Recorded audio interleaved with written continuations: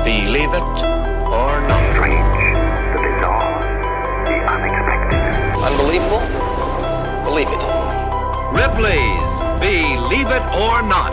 Incomparable, inimitable, illimitable, inestimable, introducer of immeasurable, incalculable, incredible impossibilities. Journey will change our understanding of the world. Truth will bring you the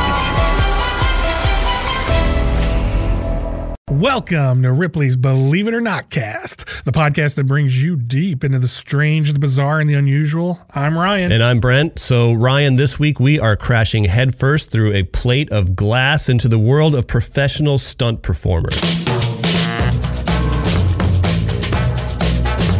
But we're going to be focusing on a little-known aspect of this world, Ryan. Today, we're going to be examining the history of stunt women, who, believe it or not, typically have more dangerous jobs than stunt men. This is on a movie called The Host. And we moved the action down a little ways, and there was no drop-off. And it ended up sliding the car and flipping it 4 times before it came to a stop. We've entered something like a golden age for women in the stunt business, which is long overdue because truly, without stunt women, we never would have had a stunt industry at all. That's right, Brent. Back in the day, it's accurate to say that some of the only people who would perform stunts were women. So let's meet someone who's carrying on that legacy. Heidi Moneymaker, and yes, that's her real name. Heidi has become kind of the modern day face of stunt women in Hollywood and what they can achieve. She started this career 17 years ago, and for the last decade, she's been the personal stunt woman for Scarlett Johansson in all the Avengers movies, as well as for Michelle Rodriguez in the Fast and the Furious franchise. Heidi tells us that while she loves her work, there's always a sense of danger, but it's important that you never go to work scared. If I'm ever scared to do something, I don't do it. If I'm nervous, kind of adrenaline or, a little excitement, it's fine. But if something scares me, or if I feel like I'm probably or might get hurt, I won't do it. And that is because when I was younger and kind of newer in the business, I was working on a film, and I went in for a rehearsal day, and I was doing a wire move, and we had a really hard time nailing the move. And I was wearing a helmet and pads and everything, but I kept banging my head pretty hard into a wall. And I just didn't think that we had it rigged properly. But I also, didn't have the knowledge at that time of how we could rig it better. And, there's sort of an unspoken thing, like you don't complain and you don't whine about stuff. We're all working it out. And we're all there as a team. And so I left there probably mildly concussed and, upset about it because we had to shoot the next day and it wasn't ready. And then I wasn't going to be wearing a helmet and I wasn't going to be, I didn't know what was going to happen. And it was one of those things where I went to work knowing I was going to get hurt. I just didn't know how. I didn't know in what way. And to me, that's very dangerous and not very smart. And it ended up working out much better than I thought. I ended up, we did it successfully a few times. And one time I shot through the hole in the side of the set, which I was supposed to do. And I swung around to the top and smacked my calf on a 2x4. And, stuff like this happens. And it's not like this was something that was definitely put together in a dangerous way. It was just how I was feeling. And I ended up finishing the day with kind of a really messed up calf. And I left there and I thought, you know what, I'm not going to ever go to work again like this, where I know I'm going to get hurt in some capacity. It was a lesson learned for Heidi. She was new in the business, and because she was a woman, she felt she couldn't speak up for fear of repercussions like being fired. Clearly, stunt performing is a dangerous occupation. In the summer of 2017, the industry was hit with 2 deaths in 1 month. A 33-year-old stuntman died from a 30-foot fall on the set of The Walking Dead. And later that same month, a stunt woman named Joy Harris died in a motorcycle accident while filming a stunt for Deadpool 2. As Heidi's career evolved, she became more seasoned and more confident to the point when, years later, she felt uncomfortable before filming a particular stunt. She handled the situation much differently. Part of that's educating yourself as well. So going and, finding out, getting a little more knowledge about the things that you don't understand. Like I needed to learn a little more about rigging and such. So anyway, that led into something later on in my career when I was a little older and more established, and I was doing a Canon roll in in a car. And that is basically, you're driving a car up to a mark and you slide it or skid it or whatever it is you need to do to get in position. And then you hit a button and that launches an air pressure dowel that pushes into the street from your backseat. So you have a hole cut out in your backseat or wherever the cannon is. And that dowel pushes into the cement and launches your car into the air.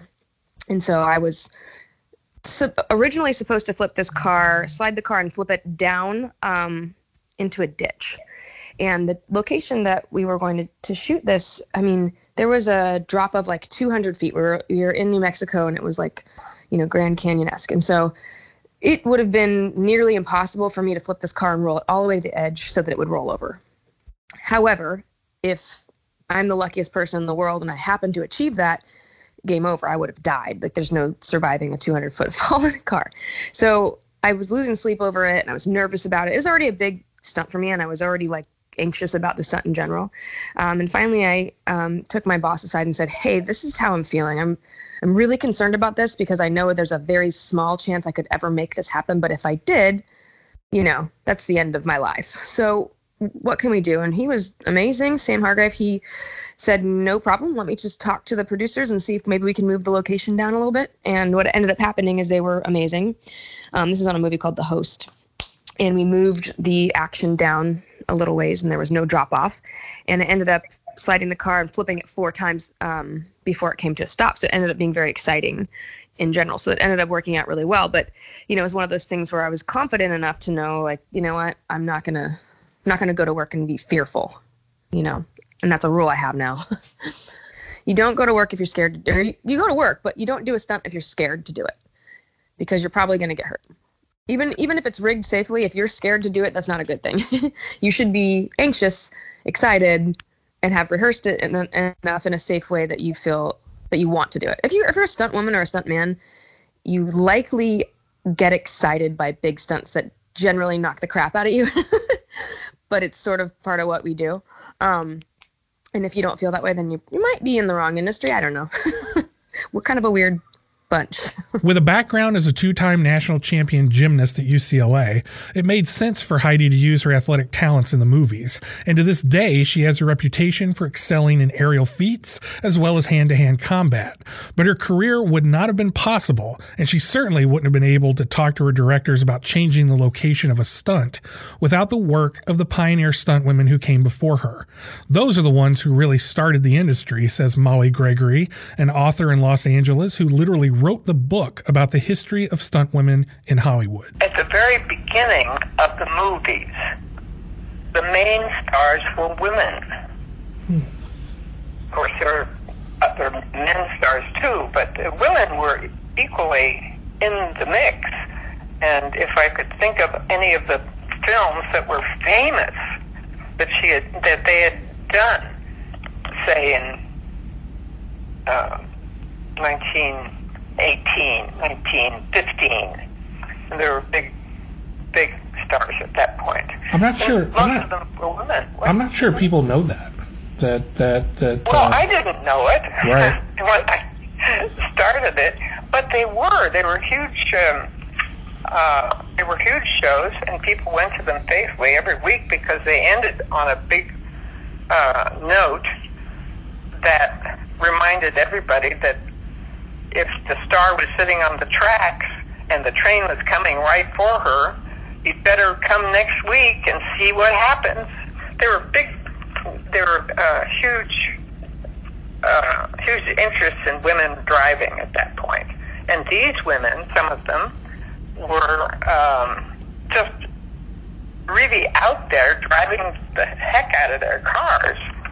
And it was well known that they could be, drive a car that fast and run over the railroad tracks and all that.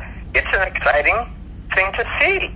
And that's when women started really driving for real, whether they were stunt women or workers in the field. Molly tells us that in the silent era days at the dawn of filmmaking, those who couldn't get hired in other jobs, namely Jews, immigrants, and women, could find work in Hollywood. By 1916, women were excelling as actresses and stunt performers, starring in popular serials that changed the world of cinema. At first, no one knew if movies would make any money at all, but the serials became popular and soon the world of stunt performing began to evolve. Suddenly, people wanted to see entertaining stunts in film, and money was there to be made. It became the focal point of some movies, and men started to take over the jobs. Men like Charlie Chaplin and Buster Keaton pioneered a new style of this sort of artful physicality in filmmaking. And so, as women were phased out of the industry, the era of the stuntman began.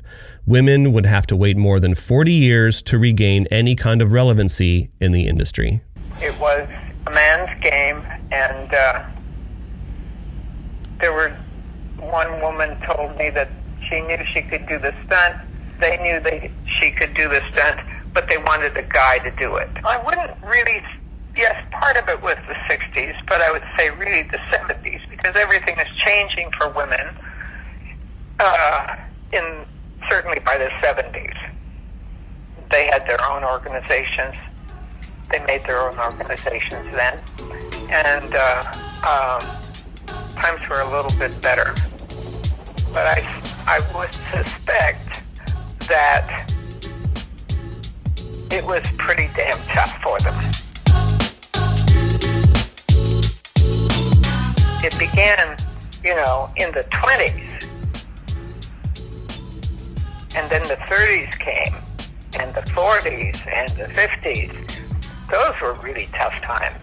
So the 70s, when people were really examining why women were so discouraged in various forms of work, all kinds of work, not just stunts, why that was so and why it should not be so.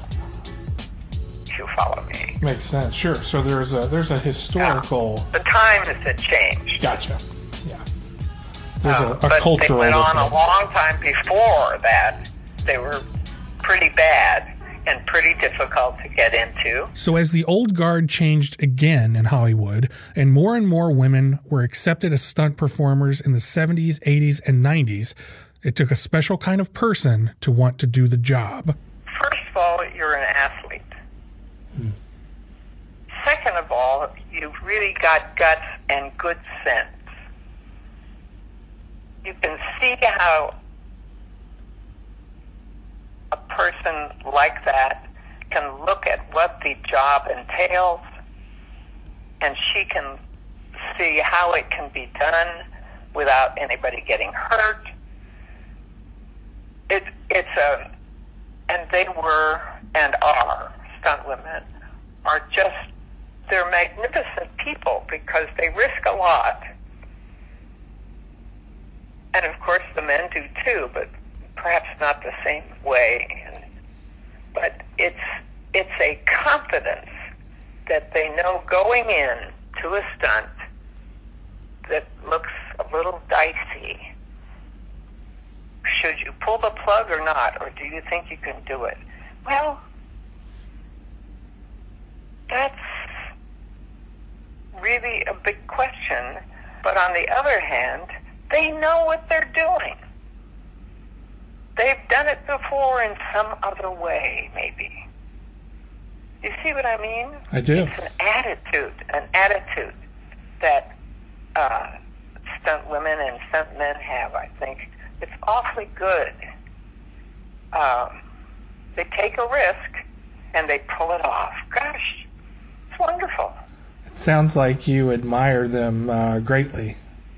Oh, I do. I was very interested to talk with them and to find out more about stunts and stunt work and how it's done and how careful people are now.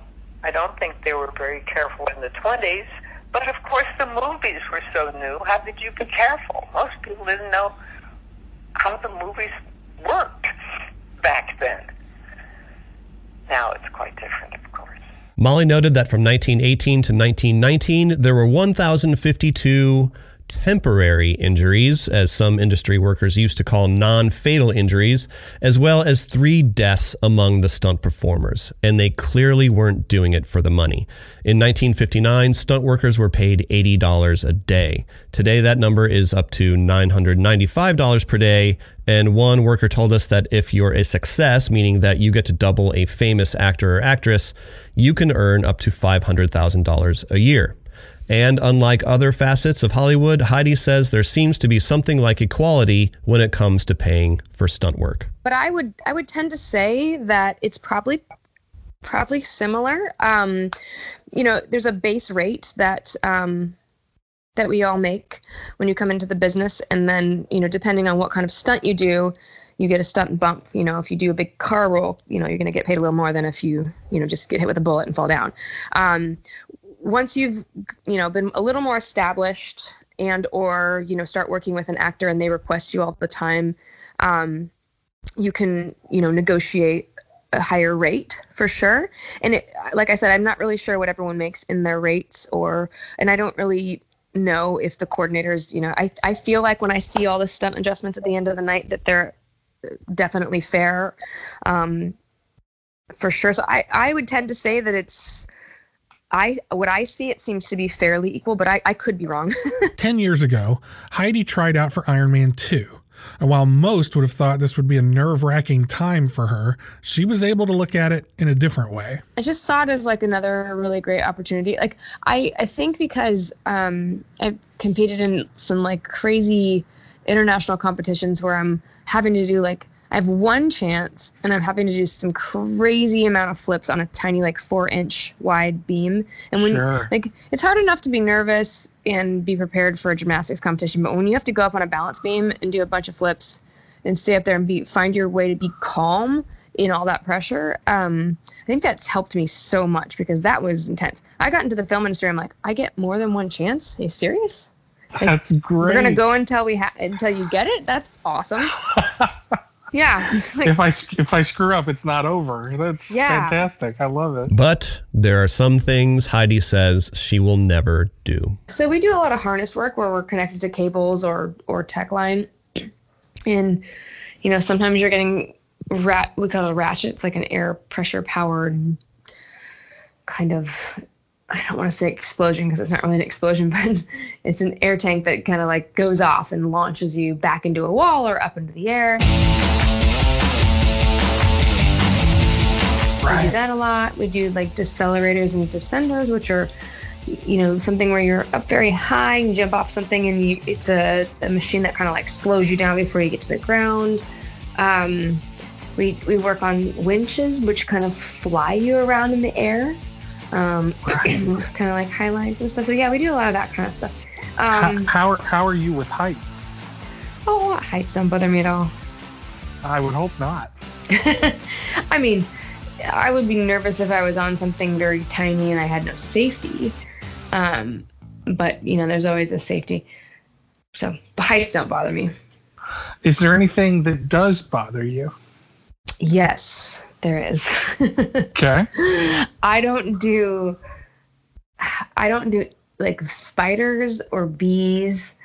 And generally, if you want me to work with a snake or an animal, I'd have to really know you and we'd have to have a big discussion because I'm a big fan of, I love animals. I'm a huge animal lover, but they're animals and they're trained to do stuff that, I don't want the other end of. So obviously, has there been a time when you've had to do this? No. So I turned down a job one time doubling Jennifer Aniston because she was going to be covered in bees. And I was like, nah, it's not me. And I love bees. I'm trying to think what that was. I don't even know what movie that was. I don't actually either know what that was now that we're talking about it. I wish I could remember, but yeah. No, it was one of those things where it was a couple of days and I was like, it's not something I need to do. Find somebody else.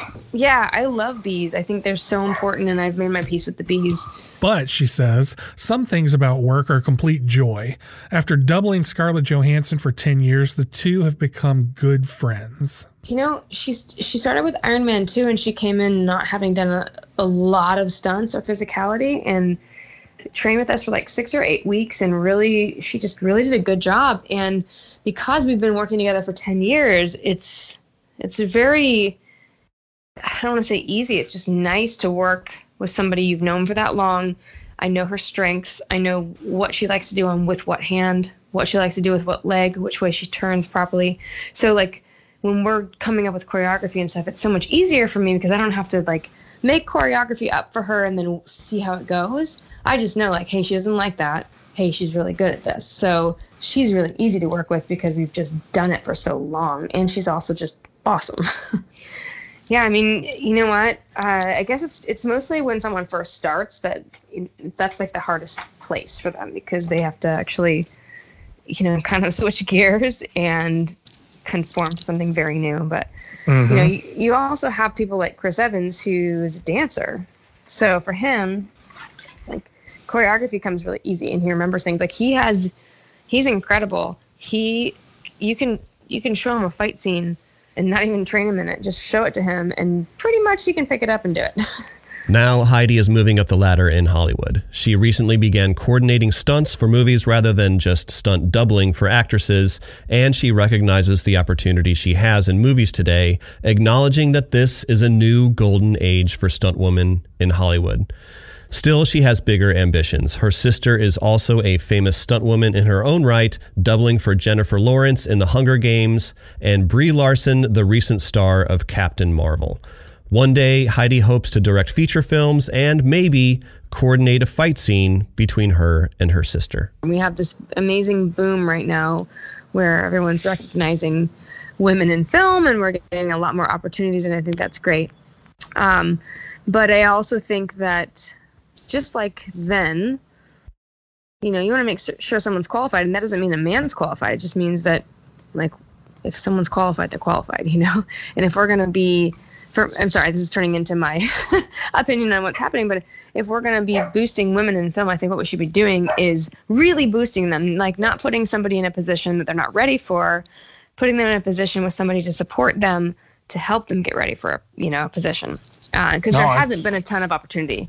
You know, and that's how you learn is you get the opportunities. And so I think a lot of women are getting, you know, these chances, but at the same time, like, I think if we're truly wanting to support women in film, women in the world, then what we need to do is give them the opportunity to succeed. You don't just like put somebody in a managerial position when they're not 100% ready. Put them on a team, you know, and say, hey, we want to give you this opportunity. We're trying to build women in film. Here are some teammates for you. You guys are going to work together and make this film incredible. And you're going to give your amazing 2 cents, and they're going to teach you, you know, a few things here and there. You know, I would love that opportunity.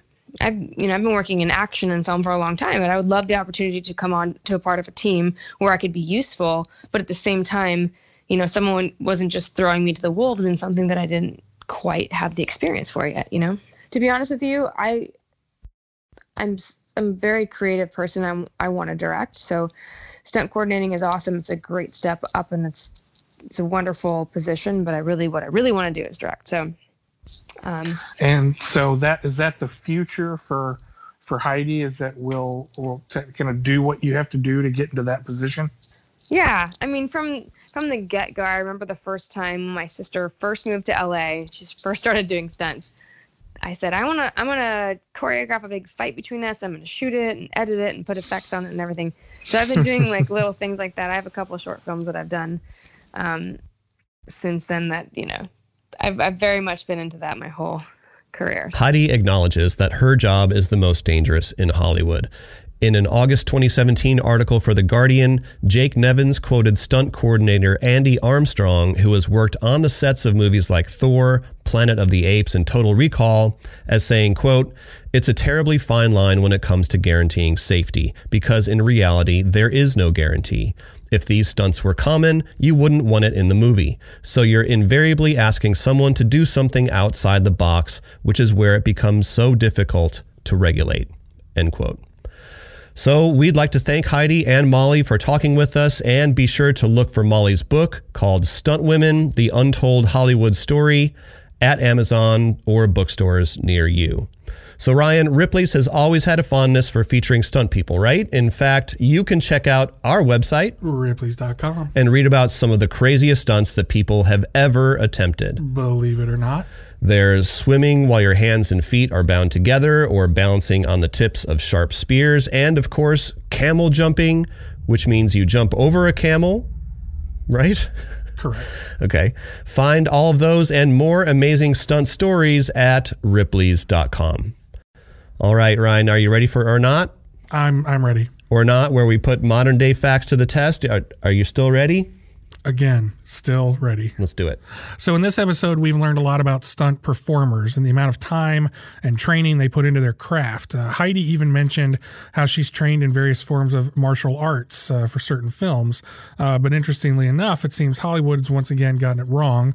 This time when it comes to the portrayal of those masters of the martial arts, the ninja. What does the word ninja conjure up? Nimble guys and gals dressed in black with only their assassin-trained eyes showing, samurai swords and throwing stars. And it turns out it's all wrong. According to Matt Alt and Hiroko Yoda, authors of Ninja Attack, True Tales of Assassins, Samurai, and Outlaws, ninja needed to blend in with the masses, which meant not looking like ninja.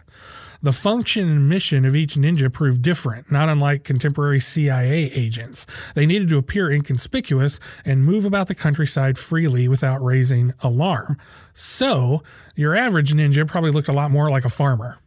That's right, an ass-kicking farmer.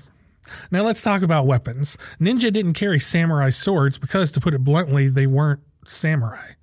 Doing so meant something akin to impersonating a cop today, and back then such an act earned the death penalty. And no, they didn't use throwing stars either. No written records have ever been found that document their use in warfare. Alt and Yoda wrote, quote, "Ninja were at the cutting edge of weapons technology of their day, experimenting with explosives and diversions and flintlock rifles and anything that would give them an edge," unquote. So while they may not have used swords and throwing stars, we here at Ripley's think ninja farmers who are experts in explosives are still pretty interesting and dangerous. And we'll be there to share their stories, believe us or not. Believe it or not. Whose eyes are these that watch us? Ripley's Believe It or Not cast is produced by myself, Ryan Clark, and Sabrina Seek. Our executive producer is Amanda Joyner. I edit the show. The Notcast is recorded at the historic Herzog Studio, home of the nonprofit Cincinnati USA Music Heritage Foundation. Visit Herzog in person or sign up online at herzogmusic.com.